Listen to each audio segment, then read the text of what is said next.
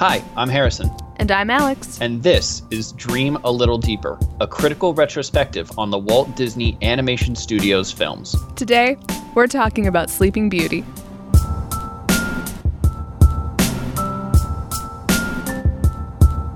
At this point in history, the Walt Disney Company has a lot of the movie-making process under its belt. With the 1950s films that we've discussed so far, storytelling is finessed and the style becomes more consistent. Even though some might argue it strays away from Chris Pallant's definition of Disney formalism animation, which strives to replicate the real, both physically and emotionally, to a hyper-realistic extent, the animation style we see in these films still does not replicate the cartoony, Western, American style that other studios popularized. If these elements do appear, they're used sparingly, but intentionally, whether to establish a motif, a theme, or sometimes a joke. Think the bubbles in Cinderella's Sing Sweet Nightingale, the style of Wonderland juxtaposed to the formalist English countryside in Alice in Wonderland, and the crocodile's eyes in Peter Pan. But with 1959's Sleeping Beauty, we see a complete divergence from this style that Disney animators worked a decade to refine.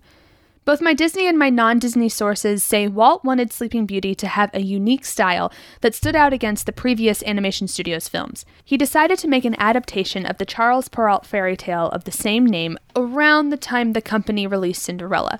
He seemed to have solidified it as a project in 1950 and began writing in 1951. Many scholars say Disney saw Cinderella's success and wanted to try and recreate it. After all, it worked twice before, why wouldn't it work again? Well, he ran into some problems. While effective, the fairy tales he was drawing from were also redundant. Likeable fair maiden faces some threat, makes innocent friendships with likable creatures, and a prince comes and saves the day. Not to mention, the Perrault fairy tale is only like 4 to 5 paragraphs long, so the company had to add a lot of detail and scenes in order to flesh it out into a feature-length film. But Walt and his writers found that a lot of what they came up with was either copied from Snow White and Cinderella or were rejected ideas from their productions. Early drafts of Snow White and the Seven Dwarfs had a heavy emphasis on the prince and his intelligent horse, which is basically every scene with Prince Philip and his horse.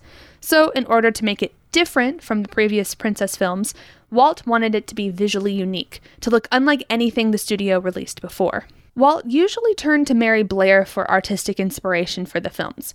As I've mentioned, her art influenced the style of many films, from Saludos Amigos to Peter Pan.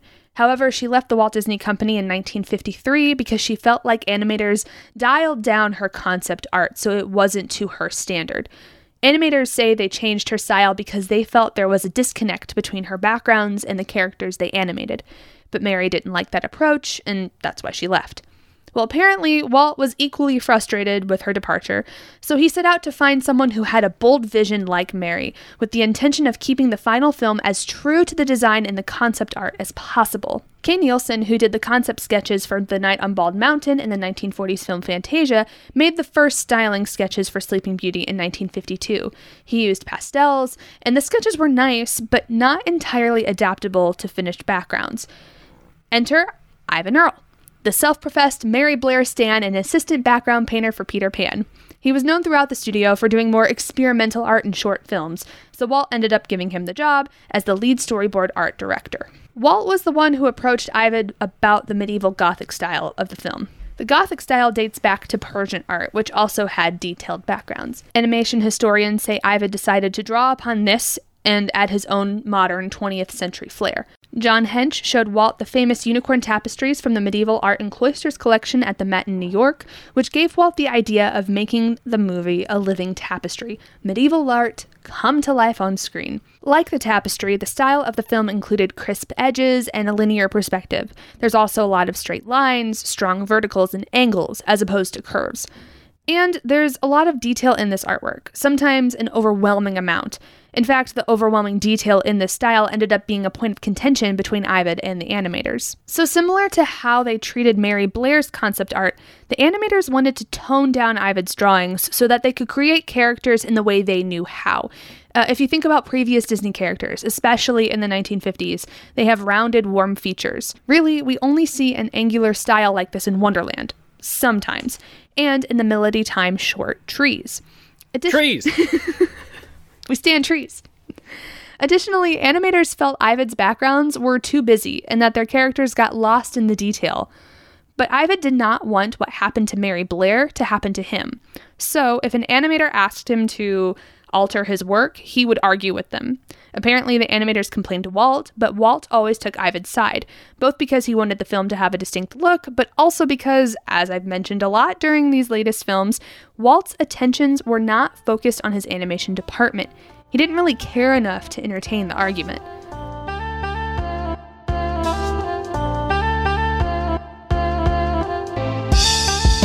Sleeping Beauty is one of SC's favorite Disney films. He's going to pop up a lot throughout this episode to comment on different topics, but I'm introducing him during the history section because during the interview, he had a little more information about Eyvind Earle and his art style. Like, some people don't know, it's another reason why the art direction in Maleficent I found to be so insulting, was because of all the colors and all the character in Sleeping Beauty. Eyvind Earle was a painter who basically did, I think he did almost all the backgrounds in Sleeping Beauty by hand himself. He was a painter who got polio as a child and it paralyzed half of his face. And it killed his brother, but he lived, and his dad would never let him go out and play with other kids. His dad was like, no, you just paint. You stay inside and you paint. And that was his whole childhood, his whole youth. And so, yeah, look up Eyvind Earle. All of his paintings are so melancholy, there's so much beauty, yet just this sadness about everything he paints, and you can see it in all the backgrounds, and just the way that the dimensions of the backgrounds in that the animators were so frustrated with the way that he would paint sometimes, because making our characters walk and do things across these backgrounds is so intense that they had to figure out new styles. It took a decade to make. It's the very meaning of love of craft.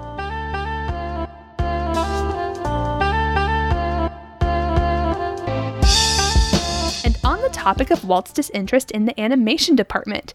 Animation historian Michael Barrier says Sleeping Beauty, quote, suffered the most from Disney's preoccupation with other projects, end quote. Sleeping Beauty was going to be released in 1955, but Walt's attentions were more focused on the Disneyland television show and amusement park, so it got pushed back to 1957, then 1958, and then 1959. For the studios, this was not typical for an animated film to take this long to produce, and typically at this point, the project would be shelved. And yet it wasn't. My guess is that Walt wasn't invested enough in the project by this time to really care if it was finished or not.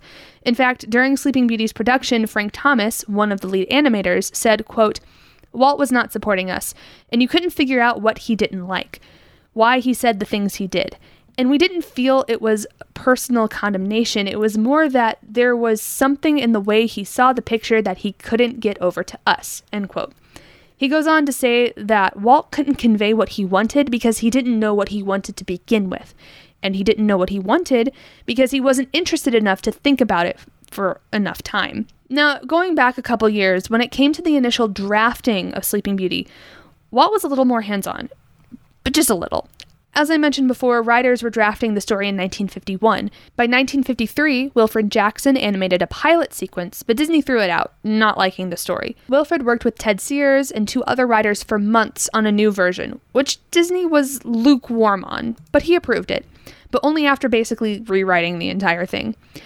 I do want to mention one other thing about the story process that I thought was interesting. The company purposefully decided to not drag out the already sparse source material with gag sequences and songs like they did with Snow White and a bit with Cinderella. Walt explicitly wanted to move away from having a movie with subplots. So there was a concerted effort on sticking within the reality of the story and omitting the silly symphony nonsense that Harrison hated so much in the earlier films. So if creative differences and a disinterested boss weren't enough stacking the film against its favor, there were some other issues with production that made the film especially difficult to finish. Notably, this was the first 1950s animation studio film not directed by Clyde Geronimi, Hamilton Luske, and Wilfred Jackson. Instead, Walt gave Clyde the sole directorial power, or at least that was the case until 1953 when Clyde had a heart attack. Now, he didn't die, but Walt replaced him with one of the Nine Old Men, Eric Larson. Larson and Eyvind Earle did not see eye to eye on the artistic direction of the film at all. And Larson, being an animator, oftentimes would fight back against what he wanted. He didn't end up lasting long as director.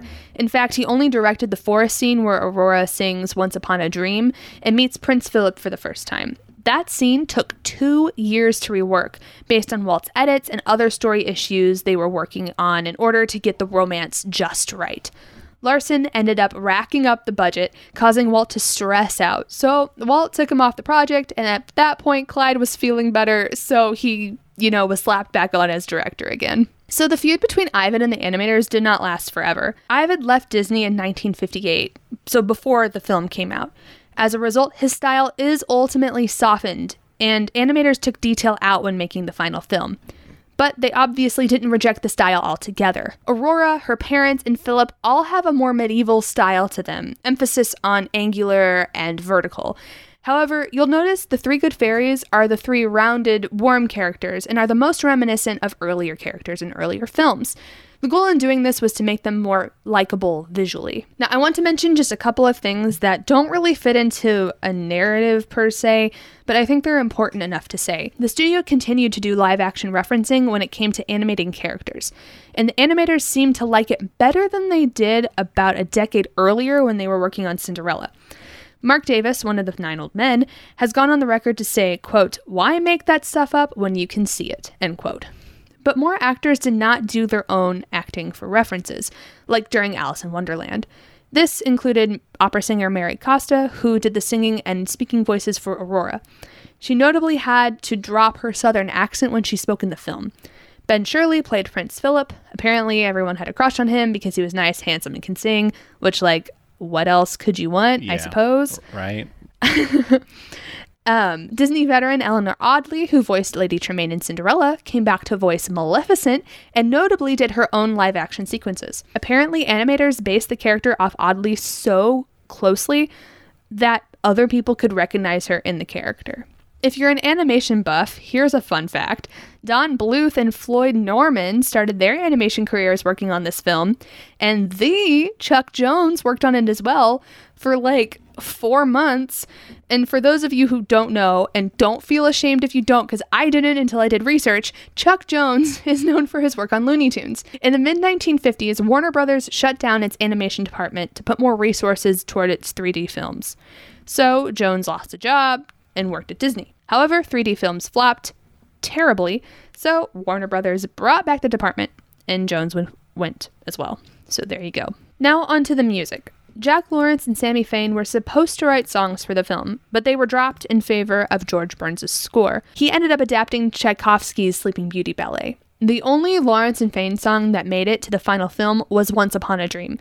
And I have to say, I listened to some of the demos of the abandoned songs, and I really don't think they would have worked all that well, just given the style of everything. I've also been watching this movie since birth, so that could also be my bias, but I'm just putting it out there. The animation studios mostly used cell animation for Sleeping Beauty, so basically they took paper drawings, cleaned them up so they just had the most basic lines, put it on a cell or a transparent piece of plastic, and painted it on both sides. The cell was then placed on one of Ivan Earl's elaborate backgrounds and photographed. However, we also see the Walt Disney Company's first foray into Xerox animation in this film. It's a style that would come to define their work in the 1960s, and I'll explain more about that process in our next episode, but for now, just know that the Thorn Forest was all animated using Xerox. While we're talking about some of the technical history bits surrounding Sleeping Beauty, I also want to note that the film was the first 70mm widescreen animated film. This basically was an alternate to CinemaScope, which we talked about in Lady and the Tramp.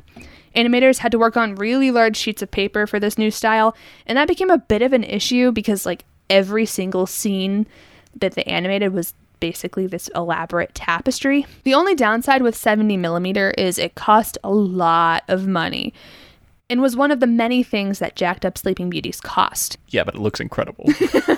It really does. Okay, in January of 1959, the Walt Disney Company released Sleeping Beauty using its own distribution arm, Buena Vista Pictures, which the company created after splitting with RKO, as I have mentioned previously.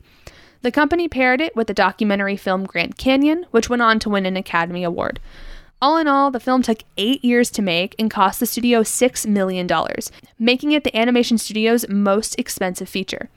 It didn't do terribly at the box office.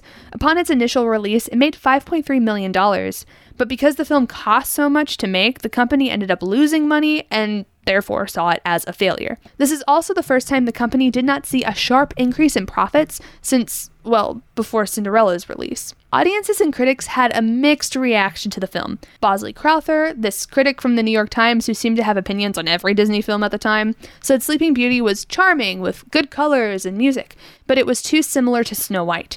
He even goes on to say that the film looks similar visually, which I totally disagree with, but that's beside the point. Speaking of the style, Time hated it, calling it a compromise between sentimental crayon book childishness and commercial cubism that tries to be daring but really just looks square. Commercial cubism. I did not think that was a thing. Apparently Sleeping Beauty is it. Apparently. Time. What the hell? All in all, people did think the style was odd, but there was plenty of critics who thought the movie was charming. And it was nominated for an Academy Award for Best Score and a Grammy Award for Best Soundtrack, but lost both awards to Porgy and Bess. Throughout Sleeping Beauty's production, Walt was vocal about his stress and disdain surrounding the cost of animation, specifically the financial cost. As I've mentioned before, production delays and artistic aspirations jacked up the price of the film, and Sleeping Beauty's failure showed Walt that investing in animation was truly not worth it anymore. So he decided to scale back the animation department. He reduced staff sharply, dismissing studio veterans who worked 20 to 30 years with the company, and this sort of solidifies his relationship with the animation studios moving forward. It's crazy. We've seen him pull back more and more for the better part of 18 years, and it all just kind of culminates to this. The Nine Old Men end up gaining more cultural popularity at this time, and they sit on the board of the animation department, basically running it. At this point, they greenlight projects. Not Walt. However, in the next decade, they all end up moving to different departments like television or the amusement park, but they still remain the authorities on animation. But Sleeping Beauty was not banished to television. But Sleeping Beauty was not banished to television land. Why is it so hard? I have no idea. But Sleeping Beauty was not banished to My brain's just like, it's not going to happen. Okay, banished to But it was not banished to television land right away. The company released it on 35mm film and made $3.8 million in rentals. Sleeping Beauty was released again in 1978 in 70mm and made millions. By 1986, it had grossed $15 million, and today it is the second highest grossing film in 1959, right behind Ben-Hur. Thank you. I'll wrap it up now. I'd like to end on this thought. We've talked a lot about Disney formalism in this podcast, a term Chris Pallant coins to describe the Walt Disney Company's animation style, a style that encompasses the artistically ambitious and aims to capture realism both visually and emotionally. While Michael Barrier does not use the term Disney formalism, he notes that there are, quote, lapses in judgment, end quote, on part of the animators that cause things to happen in the film that are clearly unrealistic, thus shattering this illusion that the animators are trying to capture real life, but in a cartoon. The moment he picks out is when Philip picks up his father as if he weighs nothing, even though he clearly weighs a bit. Barrier says the style of Sleeping Beauty also does not have emotional content. Quote, they never reflect or reinforce the emotions the characters are supposed to be feeling, end quote, which is quite the opposite of what the studios tried to accomplish back in the day.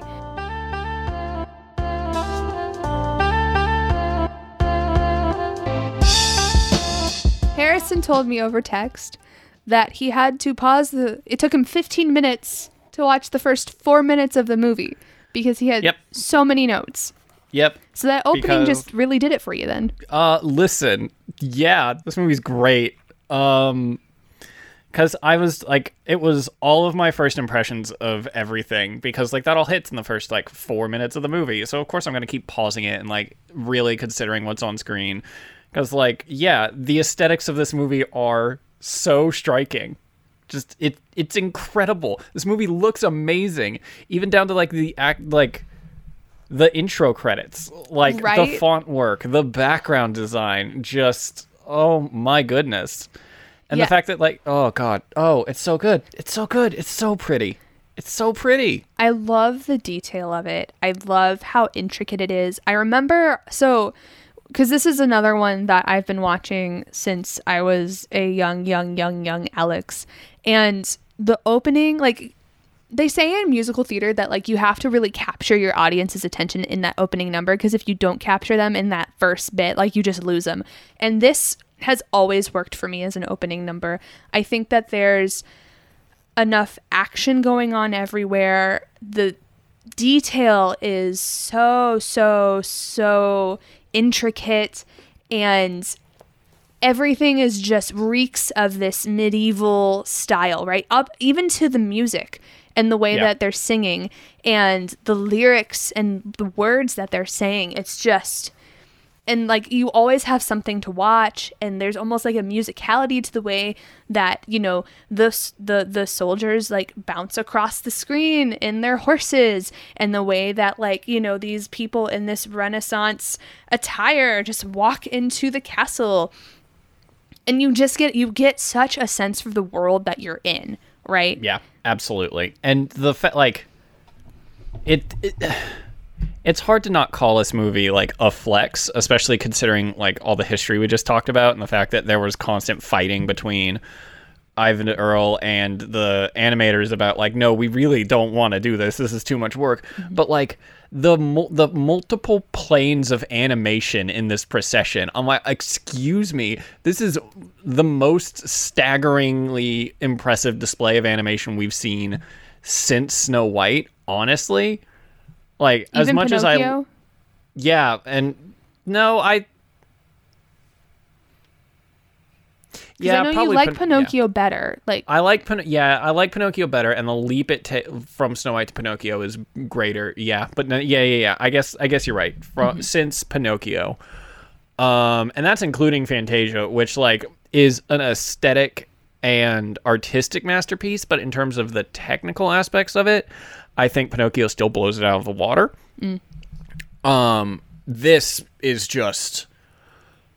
This is Disney at the height of its power. Just absolute pinnacle of their of this era of animation. It's staggering. And just the way the lines, the way every moving character and person in this feels distinct and different enough from each other, but also of the same world. I wrote in my notes that like it's specifically the soldiers that caught my attention for this. Yeah, because their lines are so sharp and straight, and like, except for like, and even like the helmet, which is still rounded, that edge feels mean and angry in a way that nothing else in this movie, save for Maleficent, which we'll talk about her in a minute. It just, the knights feel like a part of this world, obviously, because like everything else kind of matches it, but they feel distinct enough that they are like their own class of being, you know, like their design is different enough from the nobles, is different enough from the fairies, is different enough from everything else. Even just like the servants, the few servants that we see, you know, the people who blow the trumpets, the announcer, the troubadour who gets drunk in the middle of that scomp scene, which is incredible, just goals. But like, that's the thing, goals. like, but I think you bring up a good point, and it's that like visually we are able to see these different, it's not castes, that's not what they're called, but like, yeah, like these different, there's a specific word in like medieval culture that they're called. But yeah, it's the different levels of like the class hierarchy. Yeah, but there's a specific word for it. I'll think of it later. But yeah. We will insert that word when we think about it right here. And that's a good word, and we will move on. There we go. Yeah, no, just fuck. What a way to start a movie. Oh. Hot damn. It stuck with, I sang along to the whole thing. And Yeah. like I remember, yeah, and it's just like the images, like even without watching it recently, like just those images have stuck with me for so long, you know. Yeah. And I can't really think of another film that we've seen so far where that I've had like that much of it, like what I have seen as a kid has had that much of an impact on my memory, right? I mean, obviously something has for me. It was Fantasia, right? Well, I was speaking for myself, but I know, and I'm speaking for myself, but the fact that like this for me hits the aesthetic heights that Fantasia does as well. Like I still like Fantasia more, but on like on the aesthetic level, they're neck and neck. Like this thing is incredible. well, and I think there's bits of Fantasia in it. Like I feel like Right. those like the gifts that the fairies gave, and Yeah. we kind of go into these abstract moments where like I remember as a kid being like very confused, but also being like, ooh, it's pretty, and you can kind of see how it connects. But it was always just very confusing to me. Yeah, no, during the gift sequence, I wrote down, these gifts are the most extra thing I love, parentheses, Terrence Malick could never. And then another page and a half later, because that's like, I have 8 pages of notes from this movie, Alex. 4 of them were from the first 20 minutes. I have a note that just says Night on Bald Mountain, the feature film. Yeah, the Because- Maleficent's castle. Maleficent's castle, but also the burning of the spinning wheels. Just that pull out where everyone's watching this big column of fire. Yeah. And I'm just like, man, this movie's good.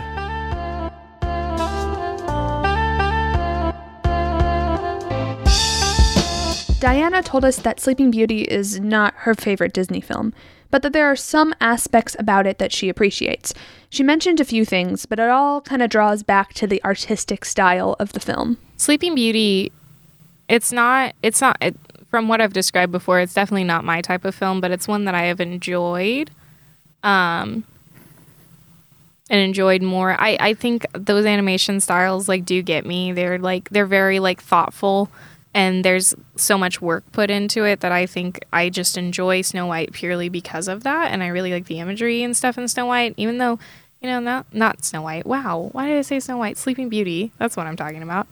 I think with Sleeping Beauty, there's a lot of like, you think of like I Know You, like the song that is in the middle where she's dancing with like the prince, and then she's dancing with the animals dressed up as prince, was just a little hilarious scene to me.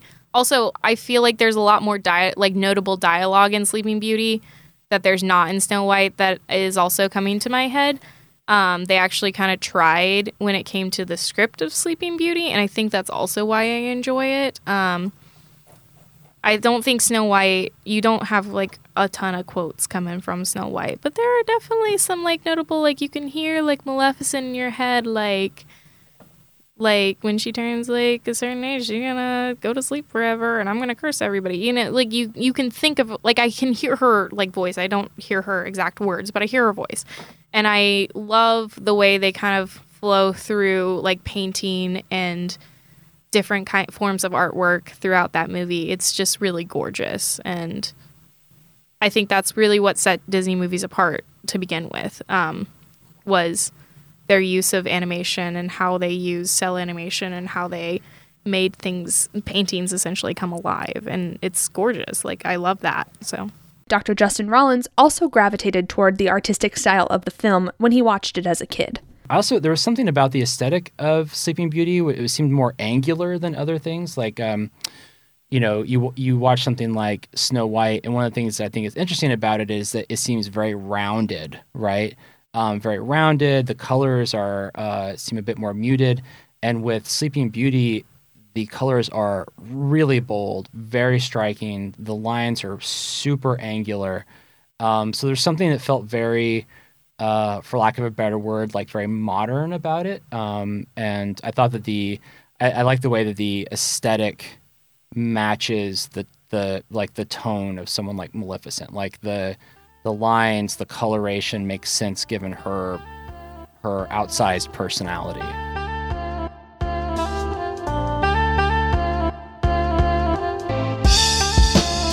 what else you got in those 4 pages of intro notes? All right.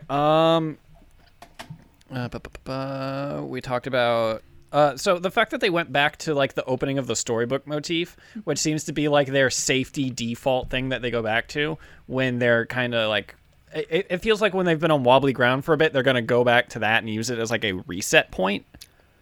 I disagree. Right. Okay. Why is that? Because I don't think this is supposed to be a reset point. This is them knowing that with the 2 fairy tale stories that they've done before, they got a lot of financial success. So they're trying to draw upon it, not only to create cohesiveness, but also to be like, look, you liked this before, we're doing it again. Because I don't think the Walt Disney Company was at a turbulent point necessarily going like in the years leading up to Sleeping Beauty. They were actually at kind of like their financial peak, or the highest financial point that they've been in, and the highest point of success that they've been in. It's with Peter Pan and with Lady and the Tramp. So I see what you're saying though, and I think like, you know, but I do think like I did notice that too, but I think it was more so just to be like, you know, you like the princesses, so we're going to give you the princesses. Right. And like, I get that is also another way of kind of thinking about it. Like, yeah, like, yes, it is like a quote unquote reset, but it is this thing of like, we know what you like.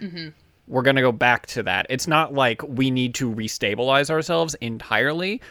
Later on in their life cycle, the Talking Animal Adventures kind of become that reset for them when things get turbulent. Yeah. But for now, it's the princess thing of like, we are going to draw on our legacy. We know what you like. We know what we can hit that'll, that will like, pay out. But also it feels like a confident step forward in a way of like, we are going to invoke Sleeping Beauty. We're going to invoke Cinderella here because those have done really well and everybody really likes those. We are putting this in conversation with these movies that you guys love and like really hold up as pinnacles of the genre, of the medium rather, because animation is a medium, not a genre. The genre of princess films in the medium of animation, I guess. You know. Correct. Yeah. Yes, that's a better way to. That is a better, wordier way to put it. I say wordier as I ramble on because I'm a disaster person today. That's fine. Sorry. We all are. But it is invoking that legacy. It's putting this film before it's even started, not necessarily on a pedestal, but putting like a good show forward of like, hey, we know what we've got on hand. We are putting it in conversation with these. We want you to be thinking about these as you're watching it. So they're inviting the comparisons, which like I know we talked about in the history section, they didn't want to necessarily just hit on that. And it is significantly different from those, but they do end up hitting similar beats and pulling similar sequences They end up pulling similar sequence types into this movie at points that you would want to go compare it to Cinderella or Snow White. Well, yeah, because I think, like, off the top of my head, there's 2 things you can kind of, you know, you can see a progression with, apart from just the style of the animation, and that's how are we allocating the story time? You know, like, where are we putting in our energies? So with, like, Snow White, we see, like, mostly silly symphony, a little bit of plot. With Cinderella, we see less silly symphony, but silly symphony in service of plot more so, even though there are still bits where you're like, this drags on a little bit. But then, like, with Sleeping Beauty, their intention was to, as we mentioned before, you know, focus more so just on this A plot.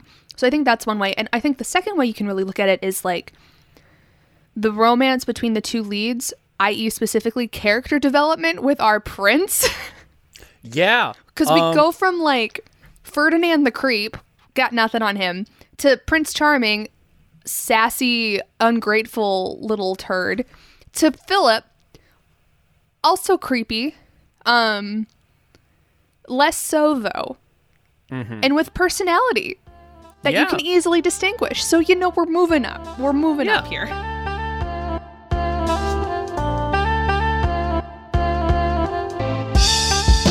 Throughout the episode, Harrison, myself, and our guests are going to discuss who is this movie about. because I noticed during our interviews that different people had different opinions on this.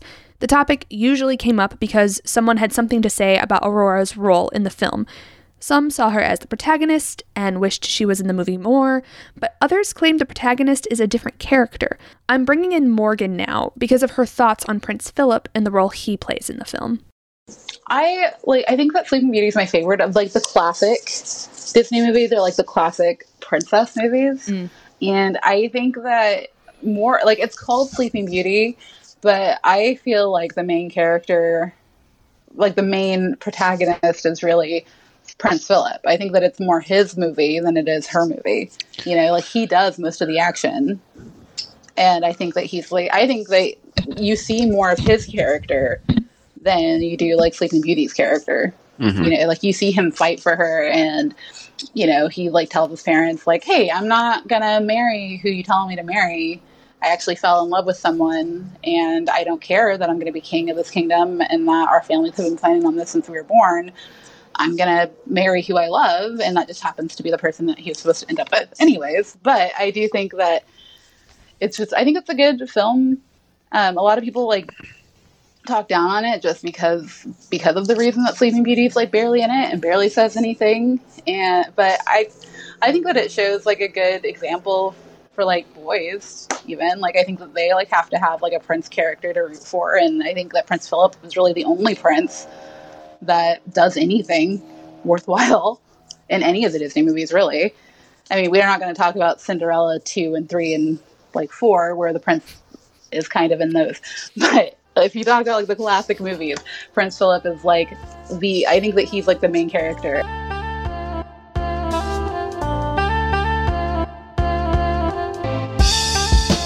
I actually quite like Philip. I think he's fun. Interesting. Say more.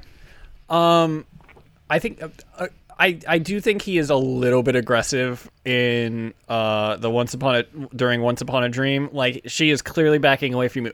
Let her back away. Don't keep grabbing her hand. Right. That's a little much. That's much. But like by the time that they're clearly on the same page when they're dancing and like having their like little conversation, and she's like, "I'm not going to tell you my name. I'm dipping out. Goodbye." Mm-hmm.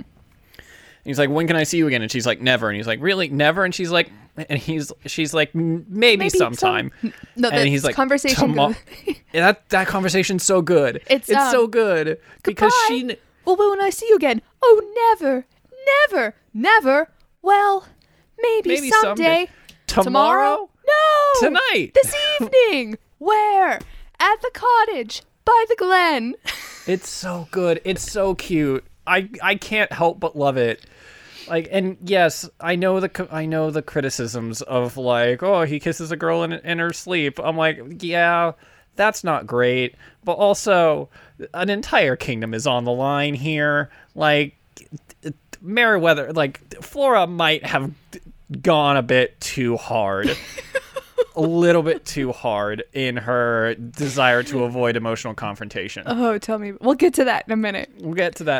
Let me see. The Once Upon a Dream sequence has always been my favorite watching this film. It's kind of like been like one of the big reasons why I would go back to the film so much. I just think it's really well done. I agree with like Philip he keeps grabbing at her and you're like, maybe we should stop. But then there's also, like you said, there's just something very charming about the whole sequence, and like it is kind of romantic in a way. And I'm like, and I don't know how I feel about that because I'm like, this is also kind of weird because it's a stranger. Also thinking about the fact that like he probably knows he has to marry some random girl that he's never met. And what is he doing the day that he's supposed to be marrying a girl that he's supposed to be marrying this girl? Is he's like hitting on some other random girl, which is a whole thing in and of itself. Which I was kind of like, all right, I don't know what that says about you.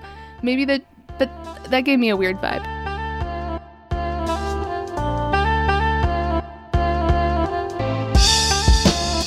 When we talked to Justin about Sleeping Beauty, he mentioned that he also got weird vibes from Prince Philip. Well, there's also, I mean, obviously there's also like the whole kind of like date rapey vibe from Prince Charming. I mean, Philip. Isn't that all of that era of Disney princes? Yeah. No, it is. Let me kiss the sleeping woman. Because only my heteronormative love will revive her. Oh, of course. I saw her, and it's my pure love for this woman. Totally pure. Pure. Not questionable in any way. Well, Love. and you see that, and you're like, oh, of course, this is totally why this would have skirted right by the censors, right? Because they're like, oh, there's no sex perversion here. There's just a man forcing himself on a woman while she's unconscious, right? But they're straight, so it's okay. But I think like the way they animated it, they didn't get it lined up correctly. So when they kiss, it like jumps. Yeah. Yeah. Because they couldn't like they couldn't Yeah. do it. I don't know. I mean, How do people kiss? How do make face match?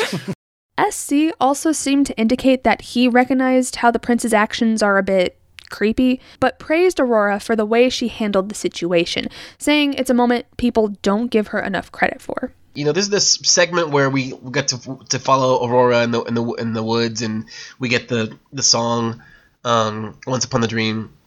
And even in her, was it like 16, 17 lines Aurora has, there's this scene, once Prince Philip, who was the first prince with like personality, like he is so smooth. He slides in there, he learns the lyrics, you know, he romances her, and he's trying to get really slick. And she's like, wait, not until you meet my family, bye, you know.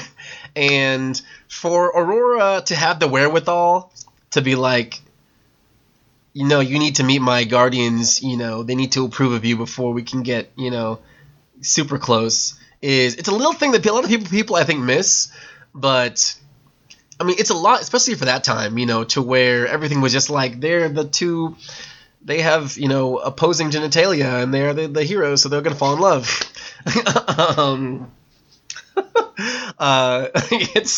It's the first time that I'd seen like the prince and the princess just kind of speak on like these things, and even Philip is really forward in the way, like he's like, yo, I know that our kingdoms might go to war, but I met someone that I like, and hey, Dad, you're gonna have to deal with this. And then his dad's like, oh man, I'm gonna have to tell King Stefan and go to war because my son likes somebody. And he was willing to do it too. He was about to go tell him, my son's found a gal, and by thunder, we're gonna deal with this. And thankfully everything worked out.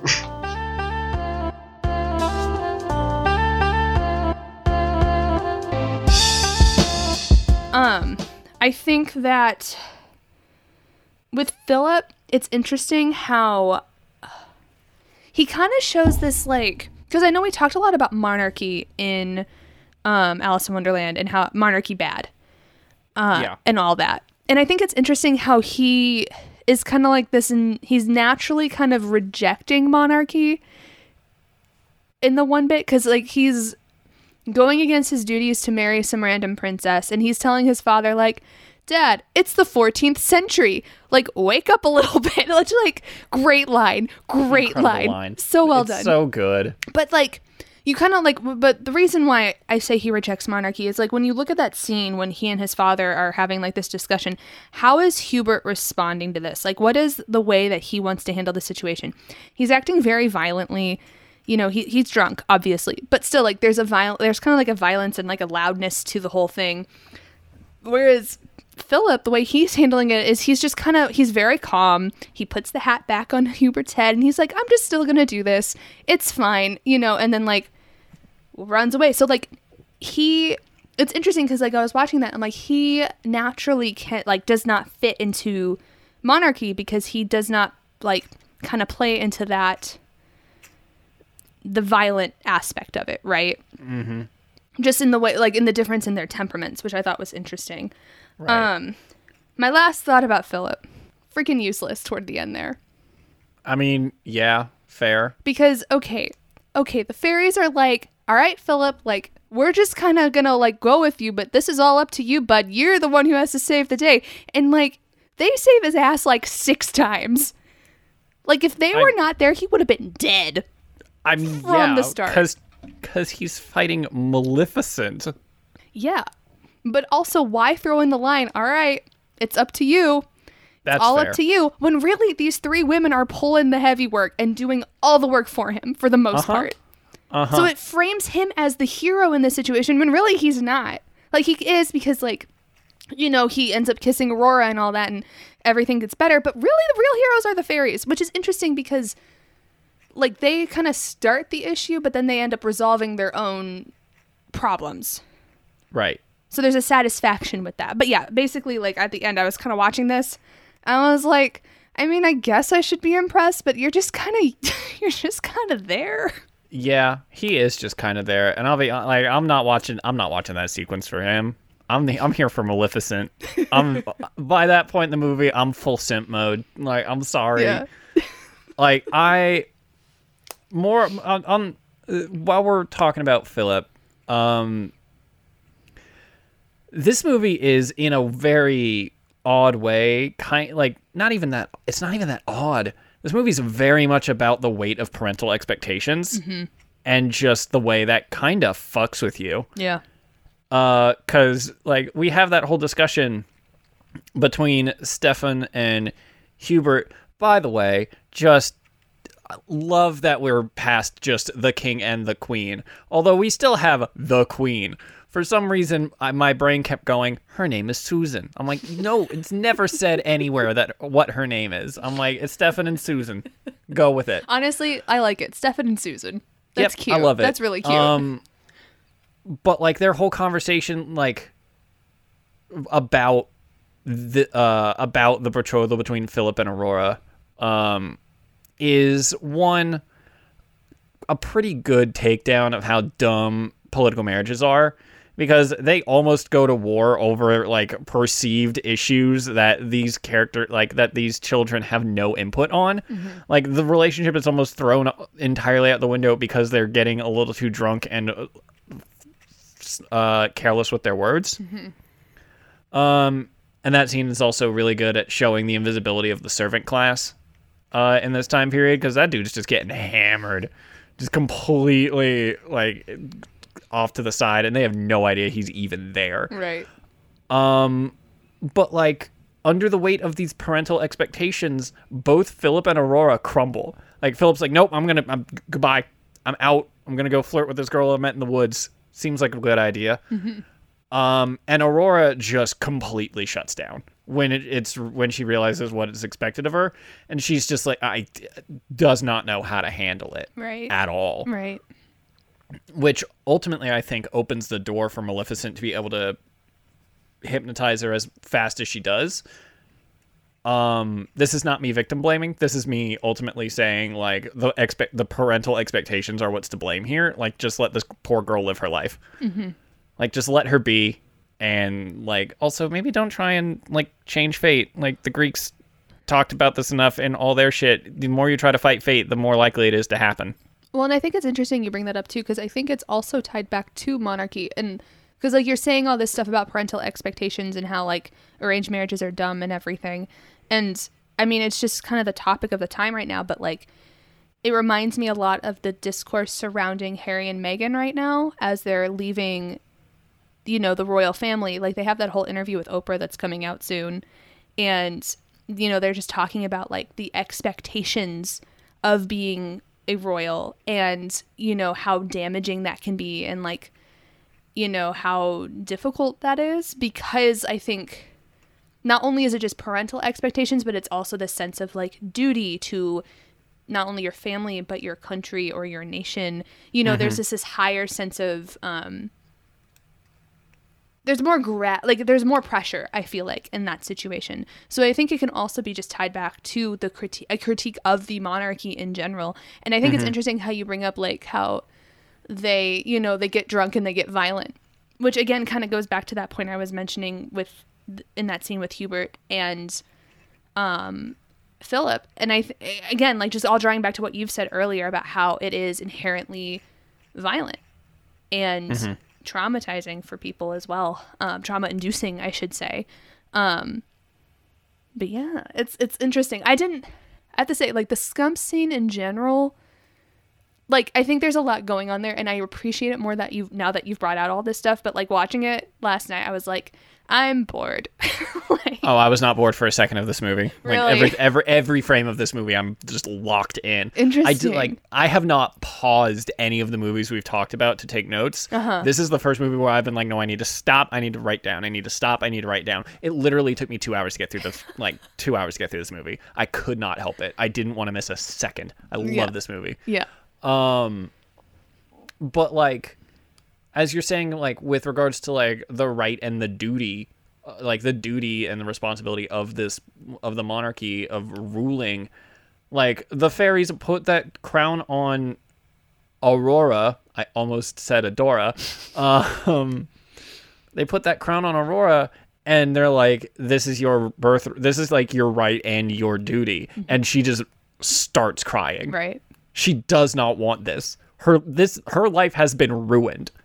Because she's for 16 years, she thought she just lived with her 3 gay aunts.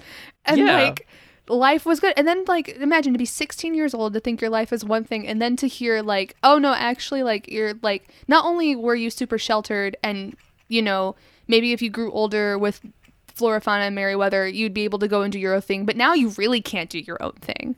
You know? So it's, like, maybe, like, because you can tell she's very lonely at the outset of the movie, right? Like that's kind of why I think she dreams as much as she does. You know, she meets her love in her dreams because like she doesn't really have anyone else right now. As someone who daydreams all the time and did at that age, like I totally understand the draw to do that. And I think like there's just so much that goes into that breakdown that just makes you like feel for her because you're like, oh girl, I'm so sorry. Yeah, I know a lot of people give her a bad rap, Aurora, a bad rep for crying. I don't. I think it's deserved. Like, I would cry in that situation. I personally think that people need to stop treating line counts as valid film criticism. Yeah. Because it is doing nobody any favors. Because Maleficent also doesn't have a ton of lines. Well, yeah, that's what I was thinking too. She's not in the movie all that much. No, I was actually surprised by that because it was in the scene with the 2 kings when I was watching this, and I was like, I thought she would have been in this a lot more. You know, like thinking like because I knew going in Aurora wasn't going to be in it all that much, so I was like, oh, they must give her more screen time, but they really don't. No. And it's not a bad thing. No, because ultimately, like I've said, this is a story about like all of the people affected by this. Yep. Yes, Sleeping Beauty is the title and Aurora is the titular character, but like everyone kind of has their own agency, and a part of Aurora's story is how her agency has been taken away by various aspects by the various people in her life. And like she's dealing with that like every time we come, like as they're taking her back to the castle, she's clearly upset as they're walking her back. Like the fairies are like alert and on guard and looking around, but she's just head down, solemnly walking just with them, right? And it's just like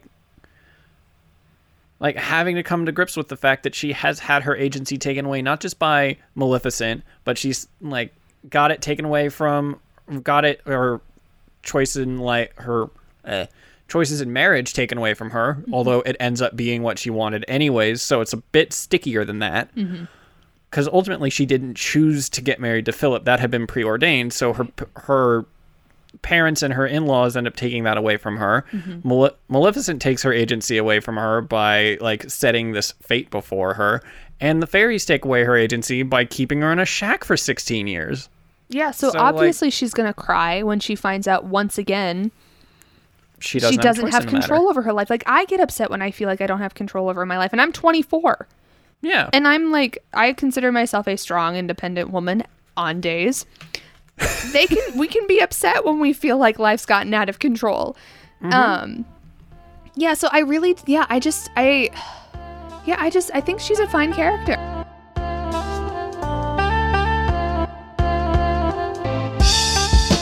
I would say the way Harrison and I view Aurora's character in the film is not at all the way most people view her, especially when you look at modern day criticisms. Because Sleeping Beauty is considered a princess film, there's an expectation that she would play a bigger role. You'll hear a lot about the fact that she only has 18 spoken lines in the entire film, none of which are spoken after she wakes up. And this annoys viewers, including Lindsay D. Okay, I don't like Sleeping Beauty, kind of for a similar reason to why I don't like Snow White. I also have not seen Sleeping Beauty in a while, so from what I remember, she doesn't say much. I know she has the least amount of words said out of, like, all of the Disney princesses, but she's asleep for a good majority of the movie, waiting for, I think his name is Philip, Prince Philip, to rescue her. And I never liked that. I had since seen the first Maleficent movie, and it's made me want to go back and rewatch Sleeping Beauty, because I think Maleficent is a great villain, but I never liked how Aurora was never really there. It was really a story of saving Aurora in the end, and stopping her from pricking her finger, and stopping the prophecy from being fulfilled. Some people connect Aurora's lack of screen time to her lack of character, thus making her not all that memorable when compared to other Disney princesses. Olivia was so unimpressed that she forgot which movie Aurora is in. Oh, I thought Beauty and the Beast sucked. Yeah, that's a very unpopular opinion. I rewatched it recently. I think everyone started going on rewatch mode for Disney Plus coming out. But I rewatched it and I was like, why did we sit through this? Like, the entire hour and a half. I don't know. I mean, I know it came out in a very different time, but it's just like, Aurora, that's her name, right? She's like so dumb.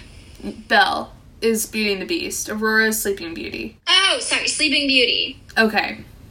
Sleeping Beauty. No, Beauty and the Beast, sorry. That one's a good one. Sleeping Beauty. Came out in the 50s. Yes, 59. That one sucked.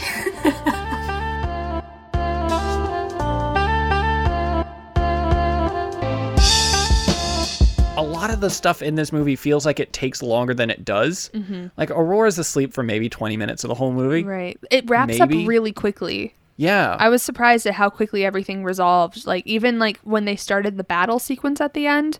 Like, from the time, like, Philip and, leaves the castle to the end when they're dancing in the ballroom, I think that's, like, 20 minutes. Not even. Yeah. It wraps up fairly quickly. But at the same time, like, the pacing doesn't feel rushed. No. Like, this whole movie feels super considered, and it feels like there's a lot here, despite not a whole lot happening. I think a lot of this movie works really well. There are some, I guess, tonal shifts that I noticed where I felt like it was a little, like, I think it worked for the most part, but there were some things that I watched where I was kind of like, okay, now, like, this feels different.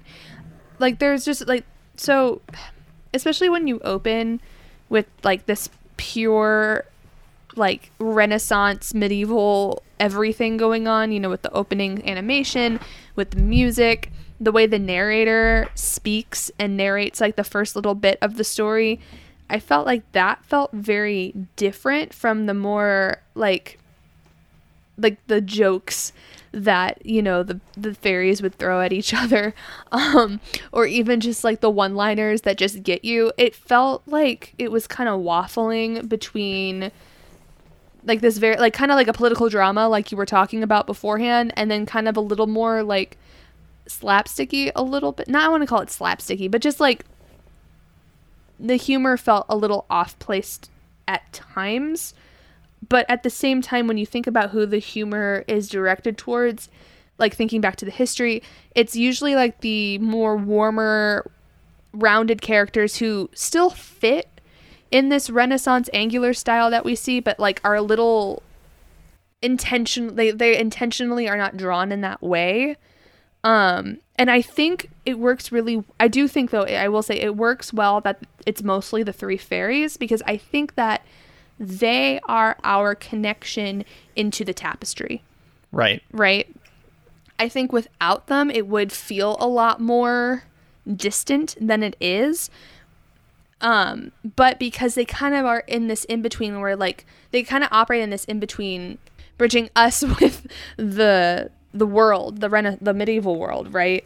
Right. So I think that helps it, but I do think that at times tonally it doesn't match entirely. But that's just my experience watching it. And I will say I think that like when I was watching it, there were stronger scenes for me than others. And I think just like my personal bias and what I like in a story, that's what was kind of more coming through in those situations. Like I'm more drawn to like specific characters and like character driven stuff, not necessarily like overarching like political everything going on, like where you see like this holistic picture of how all these different people are like affected, which is like I didn't really realize like was happening until you brought it up. But I will say like even as a kid, like I remember feeling like anxious during certain scenes because I just wanted them to be over so I could get to the next scene, which I knew I liked more. Also, just the fucking fairies jumped the gun. You don't deliver her the day of. What are you doing? You wait until tomorrow. I also cannot believe that they brought the wands out like the last day. I get it. They were trying to do something nice for her, but I was like, come on, like, guys. Yeah. Also, I mean, you've listen. been doing this shit for 16 years. How are you still this hopeless? No, I don't understand. Meriwether's secretly carrying the whole squad on her back. She really is. Flora and Fauna are useless. Absolutely useless. You know she's the one that's cooking every night, made all of Aurora's outfits. Like, yeah, absolutely. Oh like, my god. She does all the work, and just Flora and Fauna are like, no, we got you on the emotional spectrum, which like no idea how they handled that either. Getting the girl to 16 and having her be relatively emotionally stable. I have no idea how they did that. Absolute clusterfuck of a house. Like you don't even know what a fucking teaspoon is. You don't know after what a teaspoon 16 years. 16 years. It's a little spoon. Right. Like if I run out of teaspoons, I just get a small spoon and I'm like, okay, that's good enough. And it does the job. I will say the only reason I can when I am when I am baking and I'm looking for measuring cups when I need teaspoons, I will in my head just go tisp. I do that too. And I'm just like, oh my god, this movie is in my brain, and just or like I had to take cups. Oh, I felt like I was going to become the Joker when she was like 3 cups, and they were all just vastly different sizes. I'm like, oh my god, how are you alive? How have you gotten Aurora to this point? How have you survived for 16 years without a drop of magic? You should be dead. I understand not knowing what folded in means. I was going to say eggs. Fold in gently. Had major fold in the cheese vibes from Yes, Schitt's Creek. absolutely. That's what came to mind as well. What do you fold it in? What do you mean? I don't know what that means. But you like, fold it in. She just put the eggs in there. Yeah. And then looked surprised when she heard the crunch. Yeah, like what was she doing for the past 16 years? Did she never think to pick up a recipe book? I don't know. I just like, how did they... It's insanity. Oh my god. Like, yeah, the logic of that just baffling. Absolutely baffling. It's insanity. And then how she's like, I'm going to make the cake 15 layers. Ma'am? Excuse me? And then she's like, it'll get stiffer when I bake it. I'm like, oh my god. You don't stack them all and then put it in the oven. You put them in the oven and then stack them. You also don't put the candles on before you bake the cake. I fundamentally don't understand how these women are alive. I don't get it. But kind of like, that brings me to like a big topic I wanted to mention, specifically with them and just kind of like the representation of femininity in the movie. Because yes, I was also watching that as we've been expressing and been like, how they're so maternal and yet they're so bad at being domestic. Like, it's embarrassing. And the whole time I'm watching it and I'm thinking like, are they supposed to be clowns in this situation because of it? Are they supposed to be the butt of the joke here? You know, like, are we looking at how when you don't fulfill this strictly female role, how that's a bad thing. Like, is that what we're doing here? And that's what I was kind of worried about at first. But then, kind of like what I mentioned with Philip at the end and how they basically save his ass 6 times, you see like that they really do well under pressure. They really do well in these action-heavy fight sequences. They're quick thinking.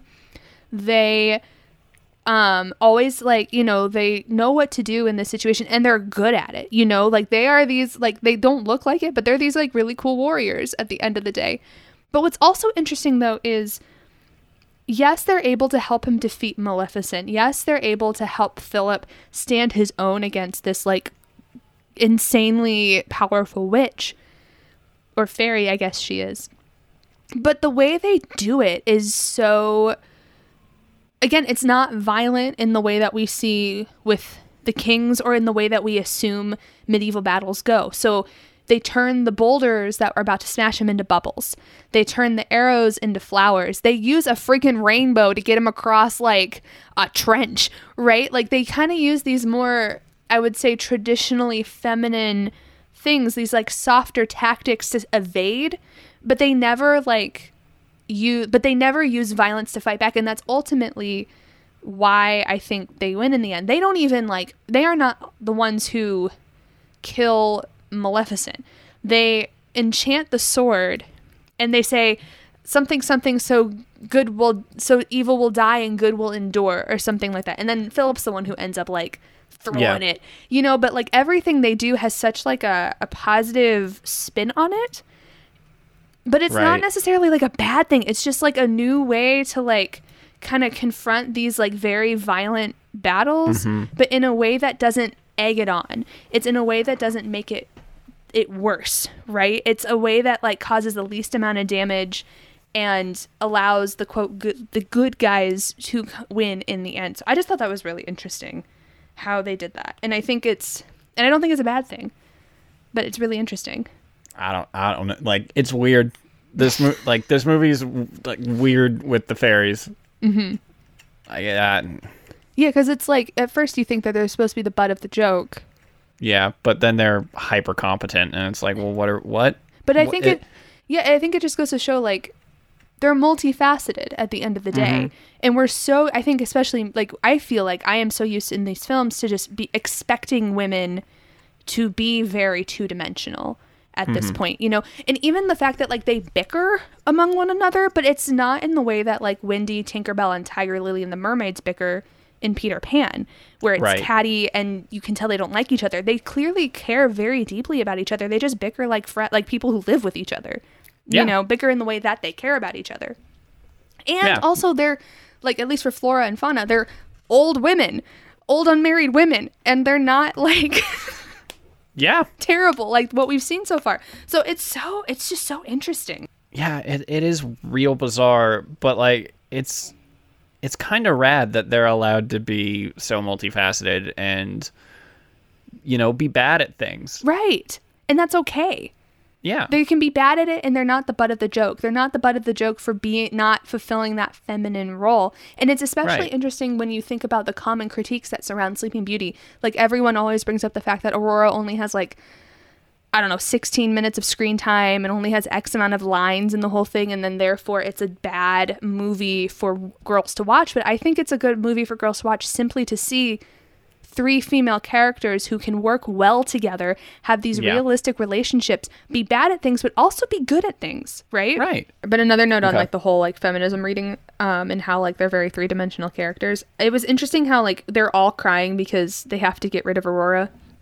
I hate saying it that way, but like, you know what I mean? Like they have to take her back. They have to return her to the store. Yes, essentially. And they're all crying. They have to give her back. And then Flora's like, look at us. We can't be crying like a bunch of ninnies.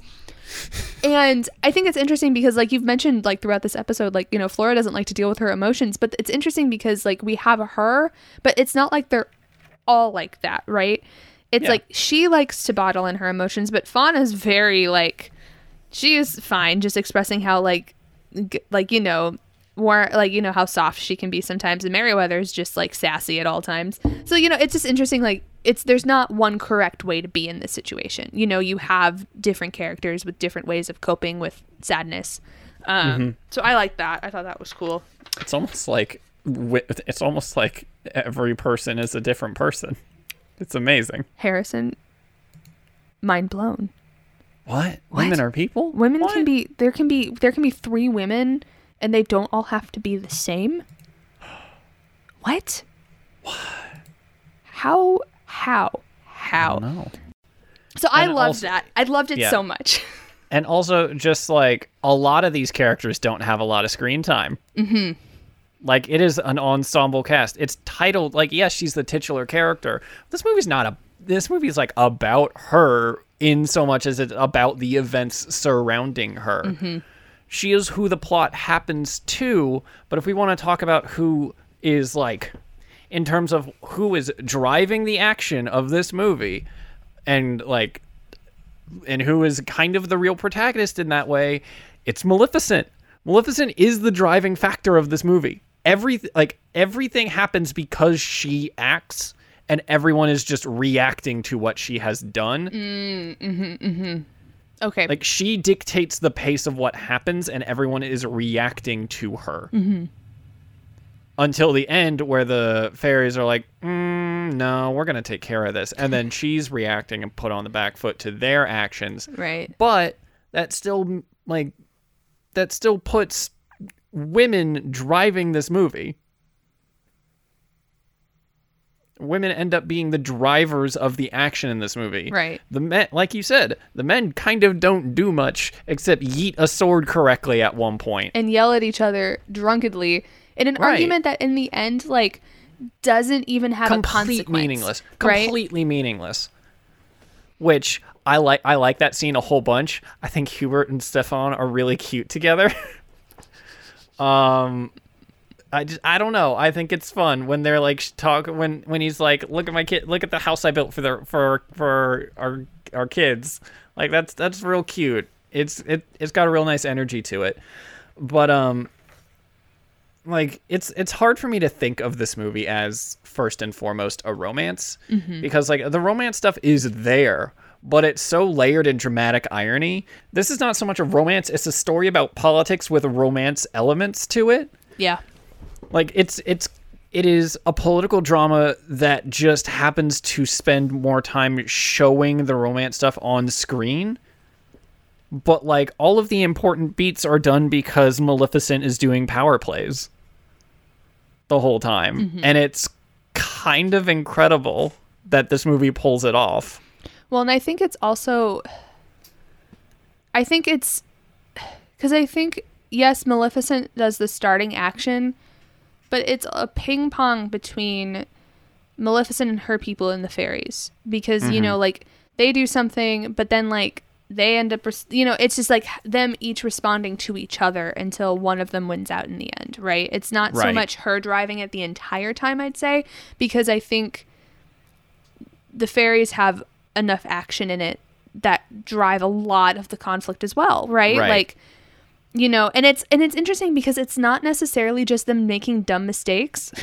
It's like elements of their character, right? Like, Merryweather is characteristically stubborn and impatient, which we saw like in the very beginning of the movie, right? And that is what ultimately drives her to get the wands, because she's frustrated that like nothing's going right? But then it's that, and then her stubbornness with the dress that causes Maleficent to find out where she is, and then it just, it's just this constant like back and forth that I think.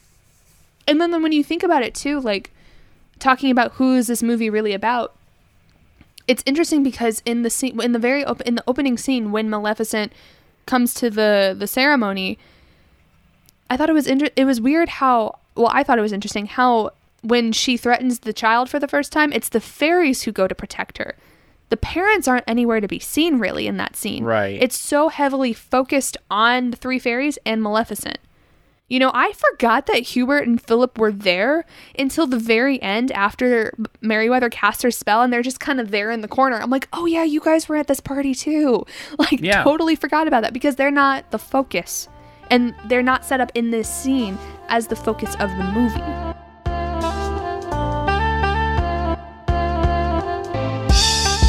question of who is this movie about also came up in our interview with SC, and he has a similar take to me and Harrison. You know, like redefining what it meant to be like the lead, because it wasn't Aurora. She's barely in the movie. But it's Flora, Fauna, and Merryweather. Like, do you want to talk about girl power? It's 3 women who don't know anything about this world, but they give everything up that they have to take care of a kid who's not their own for years. And they grow to love her, and they're the heroes of the story. You know, they basically, Prince Philip would have died a million times if they weren't giving him power-ups and, like, saving him. They basically throw the sword into Maleficent's chest. They are the heroes. Like, well, first they give him the sword and the shield. Yes. And they're like, you'll never miss. Like, you'll be fine. And then they do, like, extra power bonus. They're like, all right, now this sword's even more powerful. And then that's when he killed Maleficent. As if it wasn't already, like, blessed by fairy power. Like, yes, exactly. Like, they're so... I think they are 3 of the most badass. I don't think they get half as much love.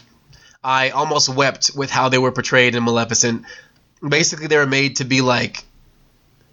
They were made to be jokes, and they were made to be, like, bitter and hateful and just really ugly people, so that Maleficent could be, like, the hero. But to me, that was sad. But I was like, we already had girl power. We already had 3 amazing female characters, and now you've rewritten. But I love all 3 of them in their own way. The scenes where they're trying to figure out how to make a dress and to make a cake, and it's all just so... It's all so earnest. It says Sleeping Beauty because that is the tale, and I also think it's totally fine that Sleeping Beauty is a character in her story. You know, the story revolves around, like, her fate, but the 3 of them are the protagonists. They are the ones you follow mostly. While doing some light post-production research, I came across a TikTok relating to this topic. The video had a screen grab of a bar graph titled Screenplay Dialogue Broken Down by Gender. And surprisingly, Sleeping Beauty, out of all the Disney and Pixar films surveyed, had the most female dialogue, even more than Mulan, Frozen, and Angelina Jolie's Maleficent movie. The bar graph is from a study of 2,000 screenplays by Hannah Anderson and Matt Daniels. Their studies found Sleeping Beauty, along with Maleficent, Alice in Wonderland, and Inside Out, are the only 4 Disney and Pixar films where women have more than 60% of the dialogue. About 70% of the lines in Sleeping Beauty are spoken by women, which makes sense when you think about how much Flora, Fauna, and Merryweather are in the film. I find this study especially interesting given all the anti-feminism criticism that surrounds the film, specifically in relation to Aurora's screen time. Sleeping Beauty is not actually about the titular character, yet so many people think it is. I think this is because of a few things. One, people probably get confused because, you know, Aurora is the title of the movie. But also, I can't help but wonder if some ageism is to play as well. Having a movie about 3 older, singled, not married women is bold, especially for 1959. So I imagine the marketing surrounding the film, both at the time and during its re-releases, was not focused on them. In fact, just browsing a few trailers on YouTube show that the company is still putting an emphasis on Aurora and Philip, making it seem like they are who the movie is about and that the fairies are the side characters. The reasoning, I imagine, is the notion that a movie about 3 older fairies would not sell, which I find a shame because, as I've indicated, I quite like these characters.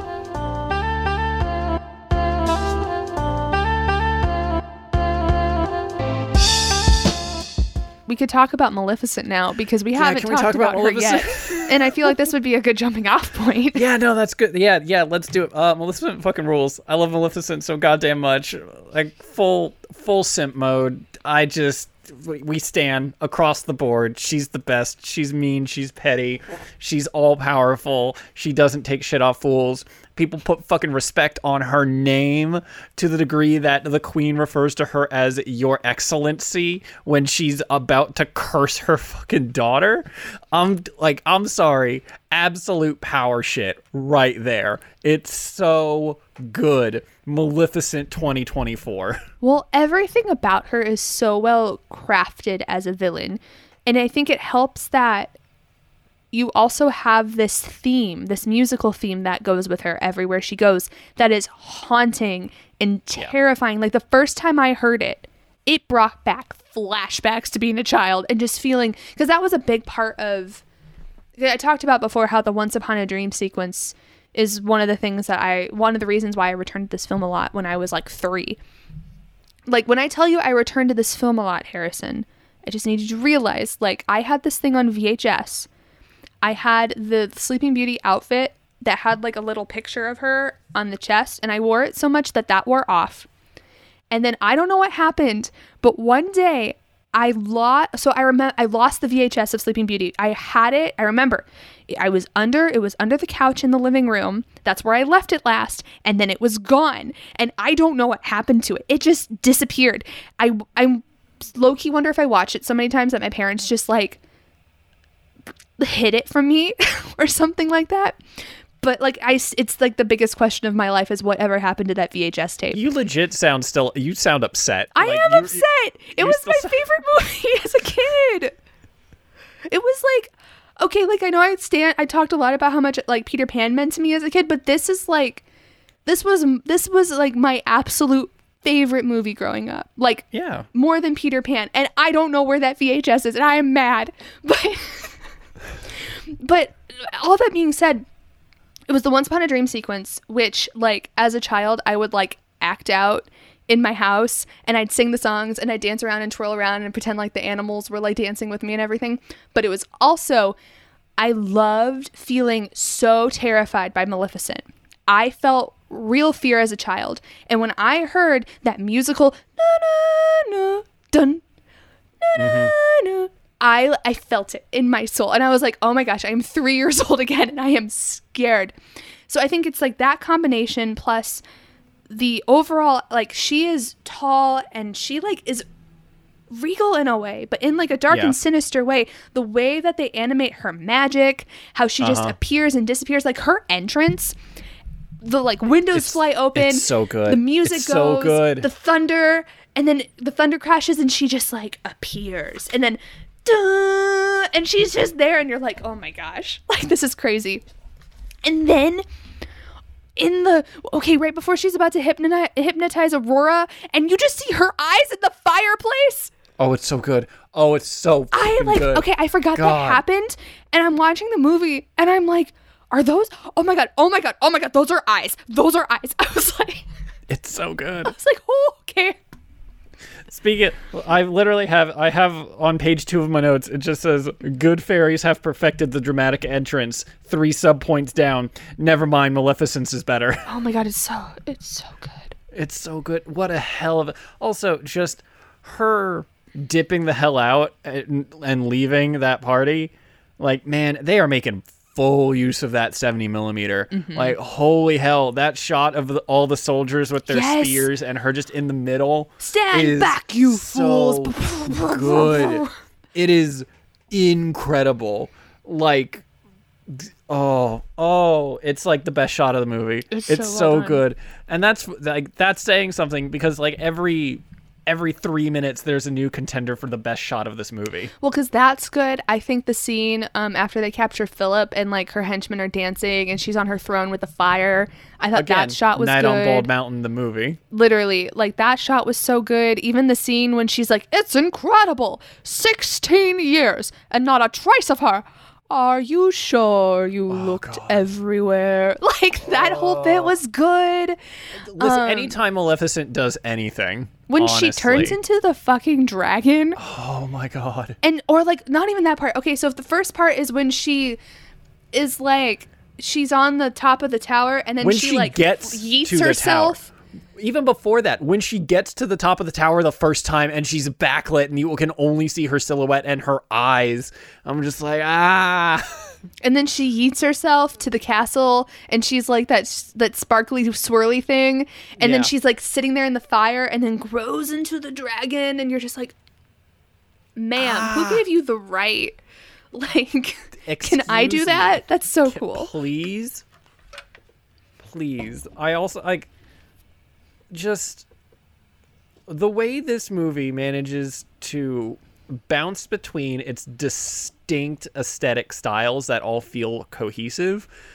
Because we've got Stefan's Castle, we've got the Forest and the Cavern, which are like very distinct from like each other. And then you've got the Forbidden Mountains, which is Like, all of Maleficent's aesthetic is just incredible. By the way, once again, decrepit buildings conveying moral integrity, because that's a theme that Disney will not let go. But then just my fourth distinct art style is just, I could only describe it as cosmic abstractions. And Maleficent, everything Maleficent does is just like a border, is riding the line when she's doing magic, is riding the line between like her physical aesthetic and the cosmic abstractions. Just the way her magic just kind of breaks everything. Like when she's yelling at her minions for not finding Aurora, and like the purple is behind her, but it's also behind, like the purple flashes are behind everybody else as well. Like she is just like so close to breaking this world because she's angry. It's so good. She's so much more powerful than anybody in this world realizes. And if she wasn't kneecapped by the most incompetent henchman I've ever seen this side of G.I. Joe, she would take over the world, no problem. Well, and I think that's why, because I think they had to, like, the animators and the story writers were like, well, we can't make it too easy on her because she very clearly would just destroy everything. Yeah, we made too good of a villain. Oh no, like I'm pulling the lever. I'm sorry. Like even in Kingdom Hearts, like I know. She is like the main villain of that first game, and she pops up in every single one, and she's a main antagonist throughout the whole thing. And they keep having to stick her with bumbling henchmen because everybody knows that she's too strong on her own. Like Kingdom Hearts 2 forward, they give her Pete to deal with. Pete. Pete's so pointless. Right. He just yells. He's not a threat. Exactly. How do you nullify Maleficent as a threat? You give her Pete. Yeah. Basically. Yeah, and like just man, Maleficent rules. So good. It's so good. And like oh my gosh, the part where like I love that scene. I'm going to tie this in with Maleficent because it's her power that's doing this. But like the way that they animated her hypnotizing Aurora up the stairs, and that suspense tied with the music. And then just when she's like, touch the spindle, touch it, I say. And then like it happens with the music, and then the fairies come in and she just laughs. And you're like, so good. And then when she like, the bit where she like they tie up Philip and she just laughs and she's like, I caught a prince. Oh god, she's so good. She's so good. I love Maleficent so much. Just the way she like the whole sequence of her leading Aurora up the stairs and she just manifests this spinning needle. I'm just like, oh man, there was literally nothing y'all could do to stop her. No, nothing. That's the thing. It shows you that like Stefan is nothing against her because his solution to this was, we're gonna just burn all the spindles. And it's like, you're gonna do that against a witch, like this very, very powerful woman. Like, did you really not think that she could just like create her own or transform into one? Yeah. And then did you not, did that not occur to you? Dude, she teleported into your front room. Like, I'm sorry, a spinning wheel is nothing. And just the way the music is slowly layering over that sequence as she's climbing the stairs, and like just that flute or clarinet or whatever it is it's so discordant. It's the best. It's the best. It's the it is the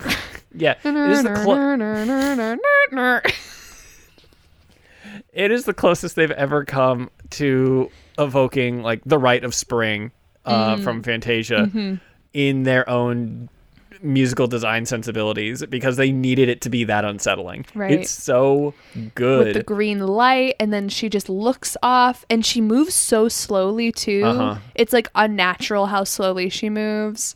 Yeah. And plus you're like in this gothic medieval tower, and it just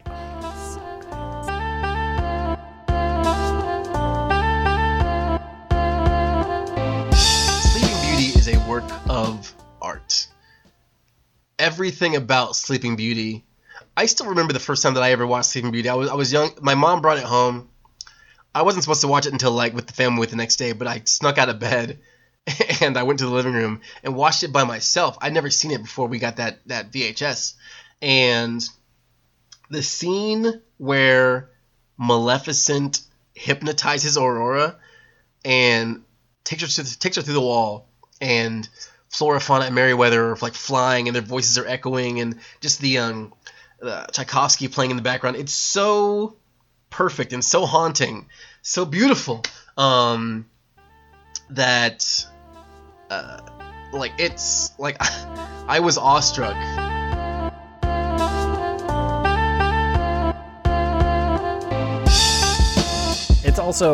It's also wild just how much Maleficent's color scheme has like embedded itself in my brain. Like that distinct combination of purple, green, and black. Like it just like that, like just has influenced like my own creative decisions in terms of like Dungeons and Dragons casters. Like all of the casters I play end up like the one I'm specifically thinking of, I'm playing a warlock right now, which ended up like was specifically based on something else, but also subconsciously has been completely influenced in terms of aesthetic by Maleficent. Like the character is a fucking dragon person dressed all in black who breathes acid fire breath, and it's that color of green. Like oops Maleficent all the way down. Oops. It's just so good. God. But then, like, at the end, when Philip just, like, throws, like, I don't know. Like, he kills her, and it's a great, like, climactic ending. But at the same time, you're like, okay, that's, like, she's gone now? Like, that's all that's it? Okay. No. Okay, whatever. Like, no. I don't buy it, but... I don't buy it at all. Again, that's also probably Kingdom Hearts fucking with my head, because, like, you literally murder Dragon Maleficent at the end of that first game, and then... she shows back up at the beginning of the second one. Mm-hmm. And at the end of one, you're literally just left with like the cloak on the ground in the same way that you're left with a cloak on the ground in this. So I'm just like, yeah, no. She's just fucked off. She conceded defeat this time, but she'll be back. You can't win. At some point. You never know. You can't beat Maleficent. What the fuck are you doing? Like, I this is probably going to be the only time I mention these, but like, I understand now. I understand the desire to want a Maleficent movie. I understand the desire, but also the fact that Maleficent is just here and we don't get any backstory to her. I don't need to know what her deal is. No. Not like that. Like that sense of mystery, like adds to the effect. Well, yeah, and it's like, and it's because like I think in recent years, like we all want. Like, you know, because people find villains hot, we want, like, you know, there's a desire to understand the villains. There's a desire to see, like, that more, I guess, I don't want to call it a human side, but that more, like, vulnerable side, I would say. And I think even just, like, in media, we see, like, the more sympathetic villain more often. Like, even outside of Disney, like, think of characters like Prince Zuko or, you know, those kinds of characters, right? So I just think that's more of like a cultural shift that we're going towards, or that we have been going towards in the past years. But I think like you need to know like when you don't need that. Like you don't always need that, I guess is the point I'm trying to make. Like she works so well just as she is in this movie. You know, I don't, just like you said, like it does not really matter why she is the way she is. To me, I'm just like, okay, that's fine. Yeah. Whatever. Like, good for you. Yeah, that's fine. You can just keep being mean. Right. I'm good with this. I mean, I also think it, like, think of, like, I don't know, people also, like, there's, like, that whole craze with the, like, making a murderer. Like, you know, the psychology behind murderers and those kinds. Understand them. Right. Which I think, like, to an extent, yes, I think it's fascinating to know how that all works, but at the same time, like, it's when it comes to movies and shows like this, it's not always needed, and and that's the thing. Like, I think remember in Fantasia when you brought up like you like The Night on Bald Mountain because it's just dark in a fun way, and we don't see that a lot. Like, I feel like Maleficent's the same way. Oh, absolutely. It's dark and it's scary, but it's fun at the same time. It's why, like, as a kid who was scared of, like, I was scared of Barney when I was very young, but Maleficent, same. But, like, Maleficent, like, she scared me, but I liked it. It was different, right? Because it was enjoyable to watch. Yeah, and, like, I don't need to know why Maleficent's castle is destroyed. I don't need to know why she is taking up residence in these mountains. I don't need to know who her army is or, like, why they're hog people. I don't need these answers. It's fun and evocative as is. Mm-hmm. Like, just let things be weird. Let things be mysterious. Yes. This is me calling on the pop culture landscape of 2021. Stop giving me all the answers all the damn time. Let the hex be grief. It's fine. I don't need an answer. Right? Let Agatha Harkness just, like, have all this power. I don't want to know why, like, she probably has mommy issues. I get it. As much as I want Mephisto to show up, it doesn't need to be Mephisto. This is gonna date this episode. I know. Shit, it comes out on Tuesday. About that. Oh my goodness. It comes out in like 6 days. It's fine. Yeah, the episode will be out in 6 days. The episode comes out in like what, 5 hours? Yeah, WandaVision's up at like fucking 3 a.m. tomorrow. Something like God that. damn it. But anyways, did you like what else did you want to talk about? While we're still talking about Maleficent, I love her plan for Philip so much. It's so good. So like mean. It's so fucking funny. Watching that as a kid, definitely, like, this is gonna sound awful, but like if I ever was upset with someone as a teenager or whatever, or like if I ever wanted to make someone upset, or if I was talking to someone and they were like upset with someone and they'd be like, I'm just gonna do this, I'd be like, no, this is what you should really do to make them feel it. You know, like, that's how my brain works. And I think it's because I watched that scene and she's like, I'm going to make you grow old. And then, like, you'll go and you'll kiss Aurora and you can finally be together, but you're going to be basically dead. Like, oh, it's so good. And I'm going to make you sit here and wait, just knowing that you could be with her, but you can't. And it's like, yes. Just the sadness. Go. And then there's the added bonus of the fact that she doesn't know Flora, Fauna, and Merryweather have put the entire kingdom to sleep. So if she was able to pull that off, she would cripple an entire kingdom's economic system overnight. It's so good. I love that Flora's straight up like, I can't deal with my emotions. I'm going to cripple a government. And, like, Maleficent's plan is great on its own, but the fact that she monologues to Philip in verse about it, I didn't even pick up on that.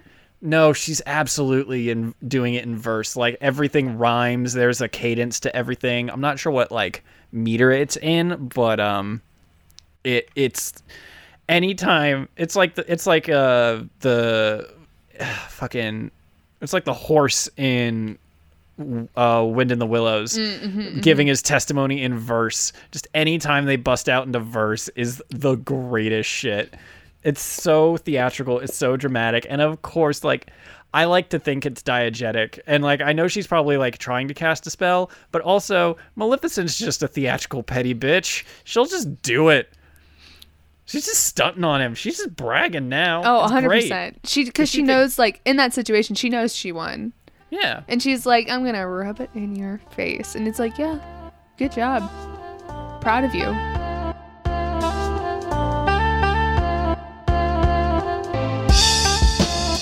Having not seen this movie in a while before watching it recently for this episode, I was a bit surprised when our guest brought up Maleficent so much. Morgan brought up a reason as to why that may be. And then, of course, you have Maleficent, who I think that when most people think of Sleeping Beauty now, especially with the newer movies that have come out, they just think Maleficent. Even, like, at Disneyland, like, Sleeping Beauty's castle is the castle at Disneyland, but, like, when you go throughout, like, they have, like, a walkthrough of the castle, it's mainly Maleficent's castle. I mean, like, you see, like, her in most of the shots anyways. Mm-hmm. She's really the star. She's why everyone comes to see it. Right. And she's, like, interesting. I think that she's just kind of like a sassy bitch who's here for drama, and I'm here for it. Love it. She just like shows up uninvited, and she's like, "You didn't invite me. Oh, guess we'll have to curse your baby." I love it. I really like villains too, obviously. Lindsay D also explicitly mentioned Angelina Jolie's Maleficent movies as the reason why she likes the character so much. I think most of my appreciation for Maleficent comes from the recent movie with Angelina Jolie. So I think that Angelina Jolie just did a great job of portraying this real, like, three-dimensional character rather than just this villain who decided she wanted to place a curse on a baby because she wasn't invited to a party. So I think the recent Maleficent movie gave me more of an appreciation. And I think if I hadn't seen that, I still would not like Sleeping Beauty at all. But other guests, like Morgan, mentioned that they liked Maleficent as she was in the film for all her evilness and pettiness. I freaking love Sleeping Beauty. The least of which is not Maleficent, who is not in the movie that much, but she is just the most deliciously delightful villain. Just the sequence where she tells Prince Philip, "Look, I'm not going to kill you. I'm going to keep you alive. I'm going to keep your horse alive. I just need you to get old so you can go back and kiss her, and she'll see you, and she'll be so bothered by how old you are, you'll never get married." 100%. She says, "I'll sleep soundly for the first time in 16 years. She's had bad sleep for all this time just because she was so worried that these two were going to fall in love and that her curse wouldn't work. And she's dedicated. And it's all because she didn't get invited to a birthday party. It's fucking best. She's so petty. Yeah, no, she's I think the majority of great Disney villains have just taken from her formula and just kind of expanded up on just the drama and the fashion. You get Scar. My favorite Disney song is "Be Prepared," and Scar and Ursula, who's definitely the best part of The Little Mermaid, I think very much takes a dramatic flair. Both Ursula and Scar, I think, take after Maleficent. Maleficent could claim them on her taxes, she made them possible. So it's very much necessary to respect the OG of villainy. She says, "and all the powers of hell," and that was really intense for me as a child. And it's a line that stuck with Justin as well. I think Maleficent is such an awesome character. That was the first time I can recall having someone swear what I thought was swearing at the time, because when she transforms at the end into the dragon, she says something to the effect of prepare to face the forces of hell or something, and I was like, whoa, that is so badass. It's a cartoon, and she's this super self-possessed, confident woman in a world of basically morons and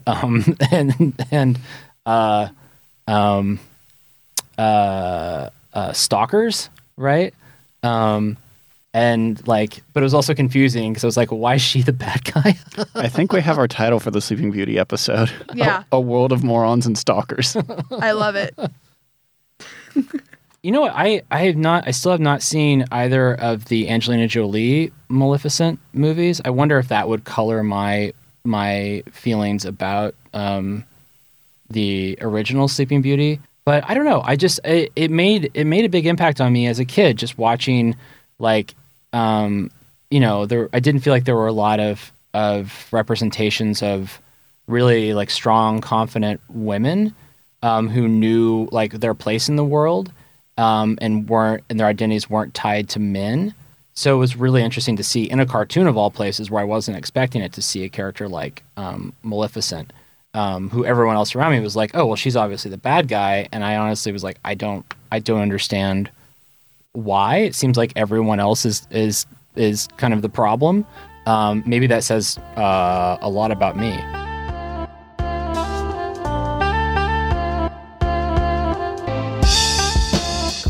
on my notes because we've been going for a bit, but I've got some cool thoughts. The pink and blue splashed dress when they are done fighting over it looks rad as hell, and they should just leave it the way it is. I love that design. The fairies look legitimately shocked when Aurora's like, I met a boy, and they're like, boy, him? What do you mean a him? Not in our Sapphic coven. What are you talking about? Like, they legitimately seemed befuddled that Aurora ended up being straight. It was so funny. I guess for me, when I saw that, it was more of like I got the same vibe as I did when Mrs. Darling was talking to Wendy, and Wendy was like, oh yeah, when that man comes to my window, I have to leave it open. And she's like, excuse me? That's kind of like the vibe I got, because like if I literally lived in the middle of nowhere and basically people wanted me dead, and I went home and told my gay aunts that I met a boy in the woods and I love him, I'd also be as a parent, I would be very concerned. Yes, that is the correct read on the situation. However, I choose to reject that read in favor of my own because I like mine better. Okay. Also, both can be true. But also, just they're discussing it, and they legitimately at one point go, "She's in love. This is terrible." Which is love. Which is when they have to break the news of like, no, you're already engaged. You're 16 have been engaged since birth. I think this is worth bringing up because every other part of this movie is so masterfully done. The audio quality is a bit rough. I was thinking about that too. It was the audio quality of Maleficent, especially to the different characters. Susan didn't have great audio quality at all. It's kind of like they were all in different areas. I wonder, so it made me wonder, because I know with some characters in Alice in Wonderland, they just kind of took the audio from the live action referencing, and I wonder if that's what they did with Eleanor Audley, because it felt very hollow and echoey, which could have just been the effect they were going for, but no one else had that. It was inconsistent. Well, there's one other dude that has that, and it's the dude when she's talking about did you search everywhere for Aurora, and it's that henchman who's being we searched. That dude sounded like a mile and a half away from his microphone. It was bad. But I noticed Maleficent's audio quality a little bit, but that was when she showed up to complain about not being invited to the party. Right. But that's a big Great Hall, which is going to be echoey, and I was just kind of like, oh, she's actually inhabiting this space more than the rest of them, which is weird, but I just kind of went with it. Maleficent's audio quality never really stuck out to me too badly. It's just everyone else was like, ooh, this is what we're doing? Okay. Yeah, no, that bothered me. Because I was like, okay, I get that it's in a hall, but then why is no one else? Even the announcer, his wasn't like that. It just, But I noticed, that was interesting. It was a choice. Yep. I thought it was funny how they made the fountain sleep, saving that water. Good for them. Good for them. I don't know how long it's going to be. Anytime they do a wide shot, they're just taking advantage of 70 millimeter. It's so pretty. It's so good. Movie... Oh, sorry, go ahead. No, it's just this movie uses the widescreen format so much better than Lady and the Tramp. Lady and the Tramp totally felt like a retrofit to that stuff, whereas this was designed with the widescreen in mind. Well, that's because Walt said we were doing it after they animated the film. Yeah. So they had to that I know. We talked about that last week. Right. I would like to bring up some sassy quotes that I wrote down from the movie. Do it. We live for the sass here on Dream a Little Deeper. So I guess they were talking about what they would do to I think Merryweather said that she wanted to hurt Maleficent in some way, and Fauna goes, "That's not very nice, dear." And Merryweather goes, "Well, that would make me happy," or something that. No, that's not even what it is. It's what was it? It is Merryweather being like, I want to turn her into a toad. Oh, Can that I turn was her it. into a toad? And Fauna's like, our magic doesn't work that way. We only mean... it makes people happy. We can only provide joy and happiness. And she's like, well, it would make me happy. Yeah, that was it. I was like, my notes for that are, well, who decides what that means? Who's getting happiness? Merryweather would be happy turning Maleficent into a toad, so why can't she? It would make a lot of other people happy as well. So from the utilitarian perspective, it would be bringing joy and happiness to turn Maleficent into a toad. Like, who here is the arbiter of what joy and happiness is? Well, first describe utilitarian method, because that's a big word that that's just like a theoretical concept I don't think most people know about. Yeah, whether or not you know the term, you're probably familiar with the concept. Utilitarianism is the ethical code that dictates actions that bring the most good to the most amount of people are the correct ones. Which is useful in places, is not useful in others, because at a certain point, most actions you take are going to make some people very happy and some people very upset. So it's not a governing principle that you need to stick to, but it's, useful in some cases as thought experiments allow, which is why I bring it up here. Because, a lot of people would be really... The happiness brought about in the kingdom by turning Maleficent into a toad probably outweighs the negative feelings Maleficent has about being turned into a toad. No, I think that's a good point. I think, though, it's more so a morality and an intention sort of situation.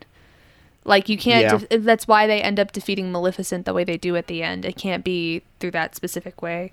But then, on the topic of happiness, I love how Fauna goes, sometimes I don't think she's very happy. In reference to Maleficent, I was like, oh, go off. The shade. Oh, it's so good. Just, they throw so much attitude around this movie. And then we've got, when they're making the dress, Merryweather. It looks awful, Flora. That's because it's on you, dear. And then Fauna comes over. Well, that doesn't look how it looked in the book. Exactly. Again, it's they're being sassy to one another, but it's not because they're being catty. It's just they jab at each other the way you and I jab at each other. Exactly. It's what you do when you're friends. Yeah. Also, just fucking... She throws the fabric over Merryweather and cuts the hole in it, and Merryweather's like, the hell is this? And Flora just goes... it's where the feet go. Yeah, there's got to have a hole in the bottom. I'm like, oh my god. Dear Lord. I'm not secretly good at sewing or anything, but, I know if you if you wrap someone in a thing, there's 2 holes at the end. What are we doing? I don't understand.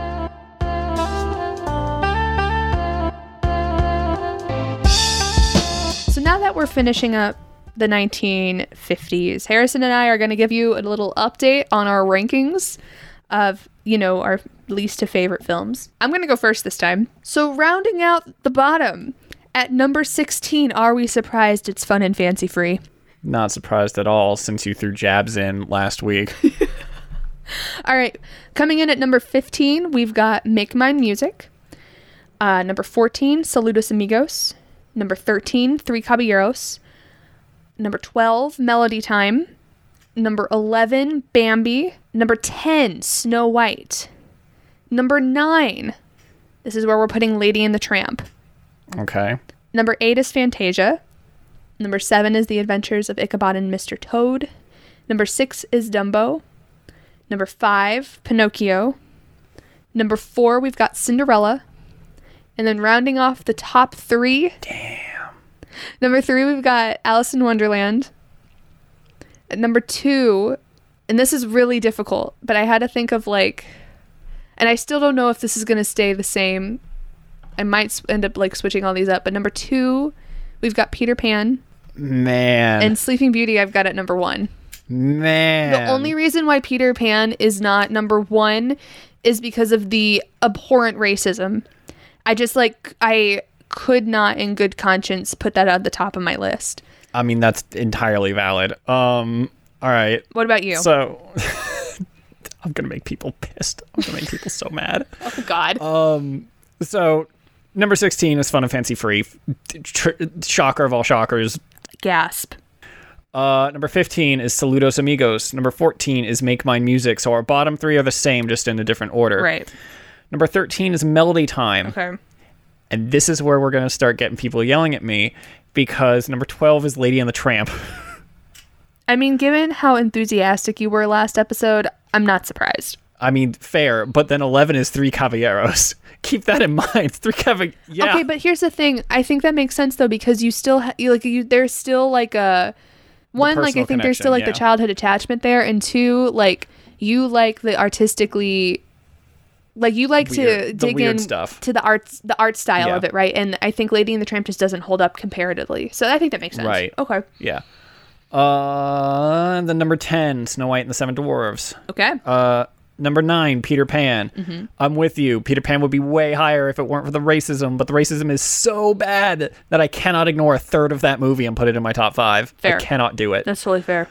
Number 8 is Cinderella. Okay.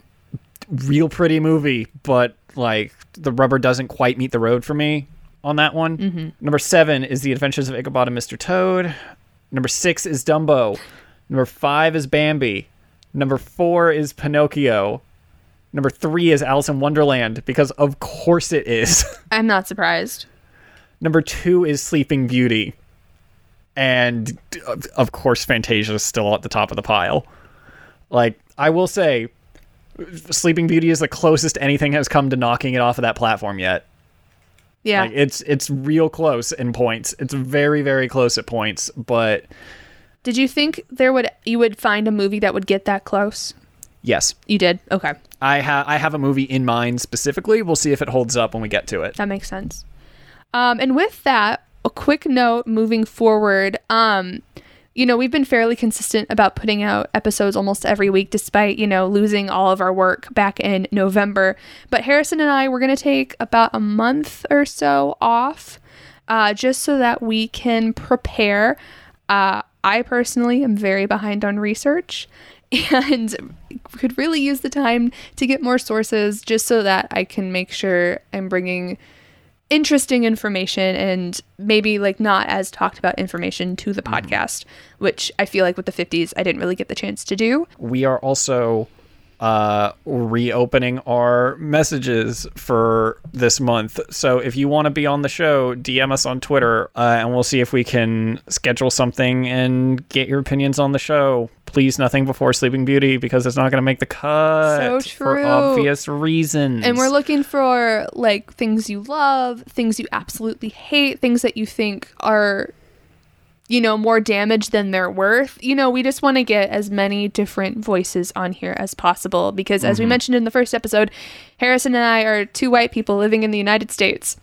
Yep. We do not encompass every single voice out there. And not even close. We've been trying definitely to include that in our podcast, but we know we could do a lot more. And yeah, so if you have something you want to say, reach out. We want to hear from you. If you know someone who has something to say, please send them our way or send us their way, whichever is easier for you. We are welcome any and all newcomers. 100%. And we both also, this isn't our full-time job. We both work. Any help we would greatly appreciate, because this is just a side passion that we're doing. So if you have any books about Disney that are not Disney War, please send them our way. We need those. So yeah, reach out to us on Twitter. We're very active on both our personal pages and on the podcast page, and we'd love to hear from you. And until then, dream on, silly dreamers.